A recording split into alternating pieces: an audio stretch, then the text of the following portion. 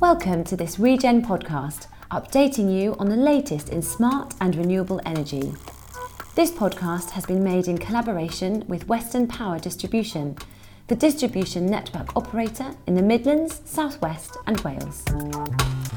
I'm Chloe Uden, a producer at Regen, and in this podcast we will be talking to one of the directors of Brendon Energy. Most community energy groups look for sites in their localities to develop projects that will have the best social and economic impact, and often schools are the most appropriate and receptive places to start a conversation about energy. Before going into the details of this podcast, let's first hear from Western Power Distribution. Yango, you are an innovation and low carbon networks engineer at Western Power Distribution. Can you tell us a bit more about the work that your organisation does? Sure. As the distribution network operator of the Midlands, South West and Wales, we are responsible for operating and maintaining the electricity distribution network in these areas. So, we are not an electricity supplier, but our responsibility ends just before the customer's meter.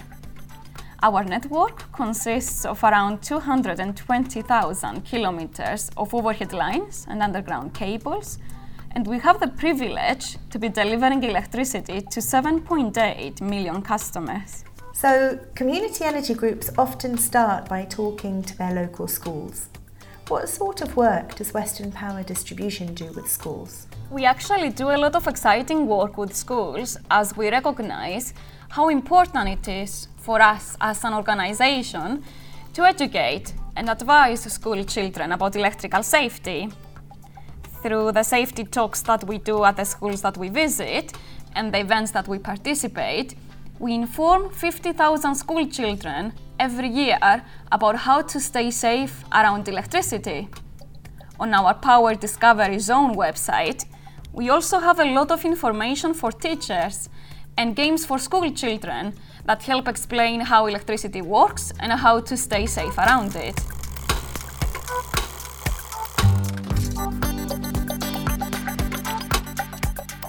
I'm here in Wiveliscombe speaking to Tony from Brendon Energy, who runs a community energy group that operates in Somerset. Hello. Hi. I was hoping you could tell me a bit about where your community energy group has come from.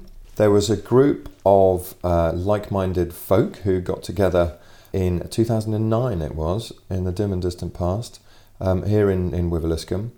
A number of people who are now good friends of mine, all of whom shared a concern about climate change. And I suppose what we did was we looked around us. We looked out into the lovely hills and we thought, well, there's a wind resource and we've got biomass, there are lots of trees growing and a lot of the time, hopefully, the sun shines. And we thought, well, there's all this renewable energy resource to be harnessed out there. Shall we sit back and wait for EDF or E.ON or some huge company to come and make the most of our natural resources, or should we do it ourselves? Because we knew a little bit about, I think, Danish villages having done their own renewable energy community projects, and we thought that sounded like a good idea.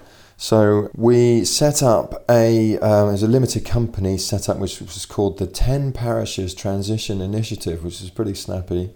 There's a sort of a cultural group which is the 10 parishes, and there's a business group which is the 10 parishes around Wiveliscombe. So we used that.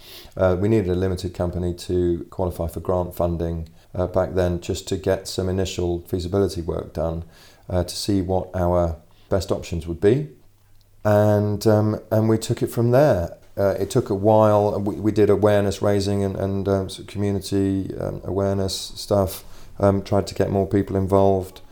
And when I think it was the summer of 2011, the sort of the findings of the feasibility report were presented to a public meeting to sort of decide on what technologies we should take forward. We decided to go for rooftop solar, because it was the lowest hanging fruit. It was simply the easiest thing to do. wind and hydro were clearly going to involve a lot more risk, because you have to do further studies and community consultation and all the rest of it, and spend more money, and at the end of the day you might not actually produce anything.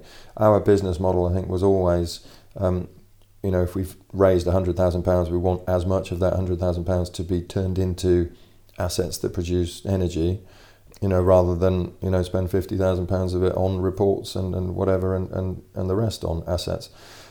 So rooftop solar it was. We were advised that an IPS, an Industrial and Providence Society, was the best sort of vehicle to go for. So we set up one of those, which we named Brendon Energy. And so it was then that we did our first share offer to see how much money we could raise, see how many people would back us, and see how many projects we could do.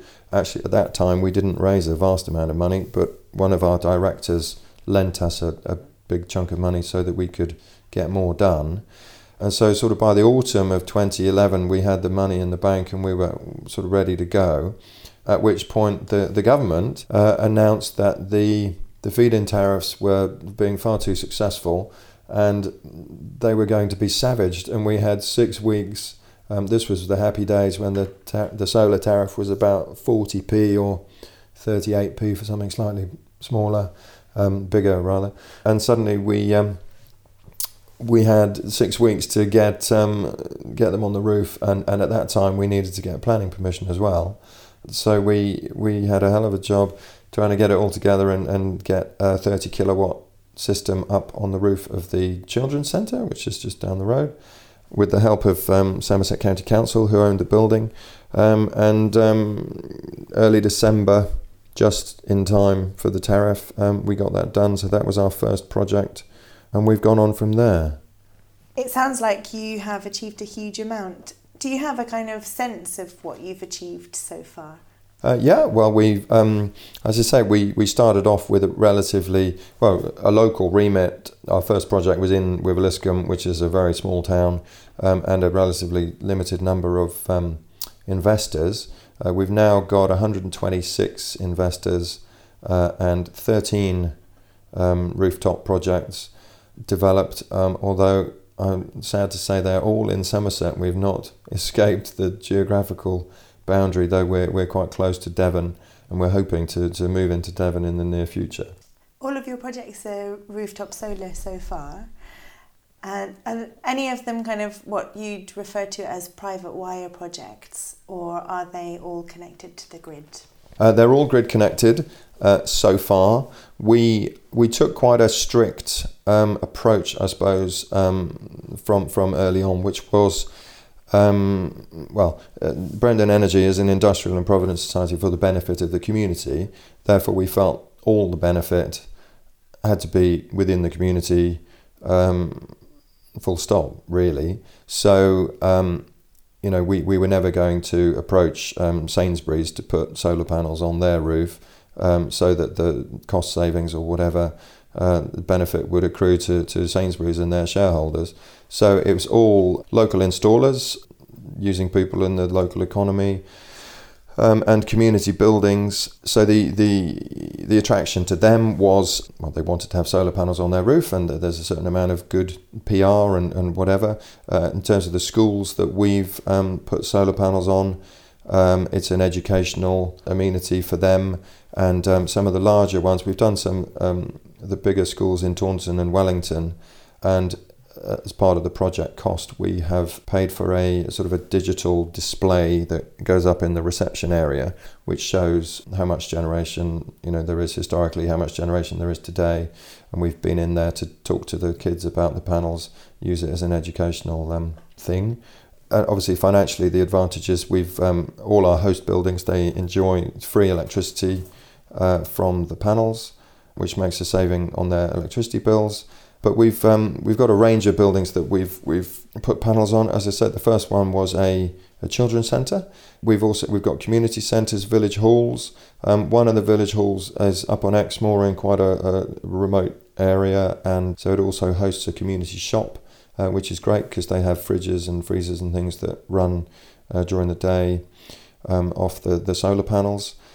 In Wellington, we've got a couple of sports clubs. So we've got panels on the roof of the rugby club. The rugby club have a lot of fridges and a lot of beer to keep cold. So they use a lot of our power, which is great. And next door to them, they have a bowls club, and they've got solar panels as well. So we hope obviously they're using as much of the power as possible, sort of on site, and the surplus is exported to the grid. For people who are thinking about generation projects and connecting to the grid, that connecting to the grid can seem quite daunting. What's been your experience of doing that? Well, we were told when we had the feasibility work done initially, essentially, if you find a building that has a three-phase supply of electricity rather than standard single-phase, it's got more capacity in it, so it can, it's sort of, for want of a better expression, it's stronger, it's more robust.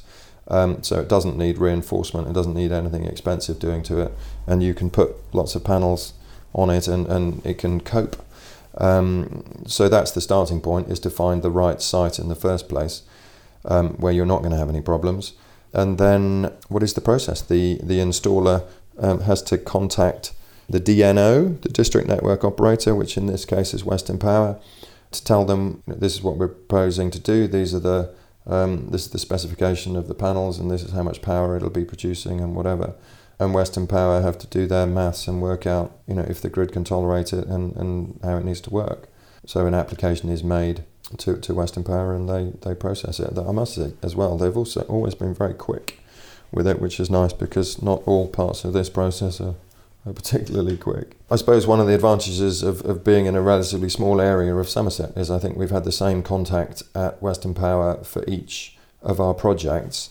I'm afraid the technical aspects of electricity and how to balance the grid are somewhat beyond me, but we've used a couple of different installers, local installers, as I said, who by and large they've dealt with Western Power and done sort of the maths and the tricky bits as part of their job. But it's always been very smooth. I know there was a time when Western Power were concerned about overcapacity in the grid, because there was a lot of renewable development going on at the time, and a lot of I think geographically there's sort of a conduit through from Cornwall and Devon up through Somerset up towards Bristol, and there was a bit of a log jam, which was an issue to deal with at one point, but we got through that, and they were very helpful, and I think they've reinforced the grid, and so the capacity is greater now. And it's always been very straightforward. You just pick up the phone and ask the question, and you get the answer. So what does the future of community energy look like for Brendon Energy? Well, for Brendon Energy, it's interesting. We're now moving specifically to private wire, because we are less able to rely on the feed-in tariff than we have been in the past, because the tariffs are much less generous than they were. Okay, so I'm just stepping out of this podcast with Brendon Energy for a moment to come and speak to Jodie, because we've been talking about private wires, and I just thought it might be helpful for us to have a little definition of what a private wire is for anyone who doesn't know. Jodie, can you help us? Yeah, of course. So there's lots of different definitions for private wires, but usually it means where you're trying to connect generation to someone who wants to use that energy locally through a wire or a cable. So, for example, you might own a solar farm, or you might own a wind turbine, and you might want to sell that electricity directly to your neighbour using a private wire. And typically you would have an agreement with that energy user, so a power purchase agreement, a PPA, and those can be for different lengths of time. But you would be selling that electricity to your neighbour, and ideally you'd want quite a high energy user who you know is going to be there for a long time. So they are the off-taker, they're the person buying your electricity for a long period of time. The benefits of this are that you don't pay any use of systems charges, because it's a behind the meter arrangement. It can also be really useful if there's no capacity on the network, so if you can't get a network connection, if the network is constrained in your area. Some of the challenges are that it might be quite expensive. So one of the things that's really important to think about is the distance the wire needs to travel to get that electricity to where it needs to be used. And you do need to make sure that that user is going to be there for a long time. So an example of a private wire with a community energy group is the Nanstallon project in Cornwall, where Wadebridge Community Energy have built a solar farm in the field next door to a sewage treatment works, and they're selling that electricity to South West Water on a 20-year PPA. So that gives them really long-term security in their revenue streams. Great. Can you point to any Regen documents that people might want to look at if they want to know anything more?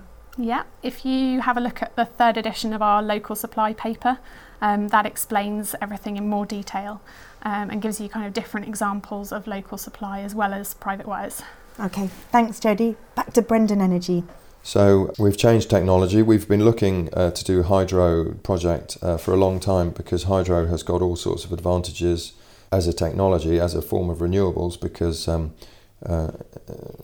river flow is reliable and steady and continues through the night, which, for instance, solar doesn't. It's very robust technology, so hopefully it'll last for not 20 or 30 years, but 50 or 60 or 70, and so on. But the particular project we're looking at, which is on the River Exe, which is in Devon, but it's only 15 miles from Wiveliscombe here. There is a pumping station for water from the Exe, which is used for drinking water by the local water company, and the pumping station is immediately adjacent to the river. So they have agreed to take the electricity by private wire, which means that we're getting more money per unit than we would if we exported it to the grid, which makes the project financially viable, which otherwise quite possibly it wouldn't be. So that is something that we've done. We've done a lot of work on over the last year, doing all the paperwork, getting the licensing sorted out from the Environment Agency and from the Planning Authority, and making arrangements with the landowners. And now that is all done, we've gone through this process with Ofgem, which is called pre-accreditation. So we've sort of locked in the feed-in tariff level that the project will benefit from, which now gives us a couple of years to actually get around to building the thing. So we're just sort of finalising figures, and we'll be doing a share offer in the early spring. So hopefully lots of people will want to support that, and we'll raise the money and we'll get on and build it. And that'll be very exciting for us because it's a 100 kilowatt system. It's an Archimedean screw, so it's a different, it's a complete departure for us. It's a different kind of technology, and it's considerably bigger than anything we've done in the past. And if we manage to pull it off, it'll be a great achievement. And of course, it'll have a big community fund that it'll generate for the sort of the Tiverton area of Devon, which could do with it. It's a rather deprived area, so it would be great to be able to make it happen. Your history has been in developing solar projects, and you're venturing into hydro, which is fantastic. Does it mean that you're not going to be delivering schools projects anymore? No, it doesn't. If the hydro project wasn't 100 kilowatts, I don't think we'd be doing it, because it's obviously so much bigger. It produces a lot more power, which is great, but the amount of work it takes to make that happen is relatively much bigger. So it's a lot of legwork and quite a lot of risk for Brendon Energy. This rooftop solar dealing with schools is relatively straightforward, and clearly we've done lots of them.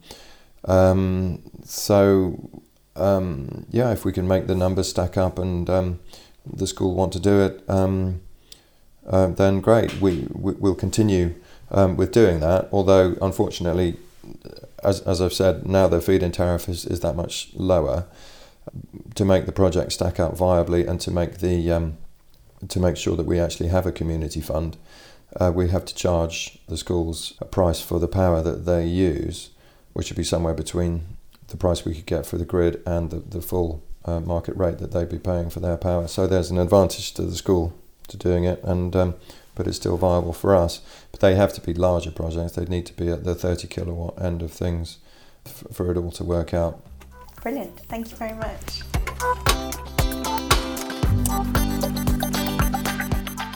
Yango, what is Western Power Distribution's message to community energy groups? Our message to community energy groups is to come and talk to us early. Conversations are always free, and we are happy to help our customers. If a community energy group requires guidance about how to connect their new project to our network, for example, they can access a lot of information on the connections part of our website, including the process that needs to be followed to get a connection, but also network information showing where there is capacity and where there are constraints in the network. Additional to that, on our website, we have a dedicated community energy page that answers a lot of questions that community energy groups usually have. An example is our electricity storage guide for groups that want to connect storage projects to our network. We also have a number of interesting videos that could give new ideas to community energy groups about alternative ways to connect to our network and new business models for their projects.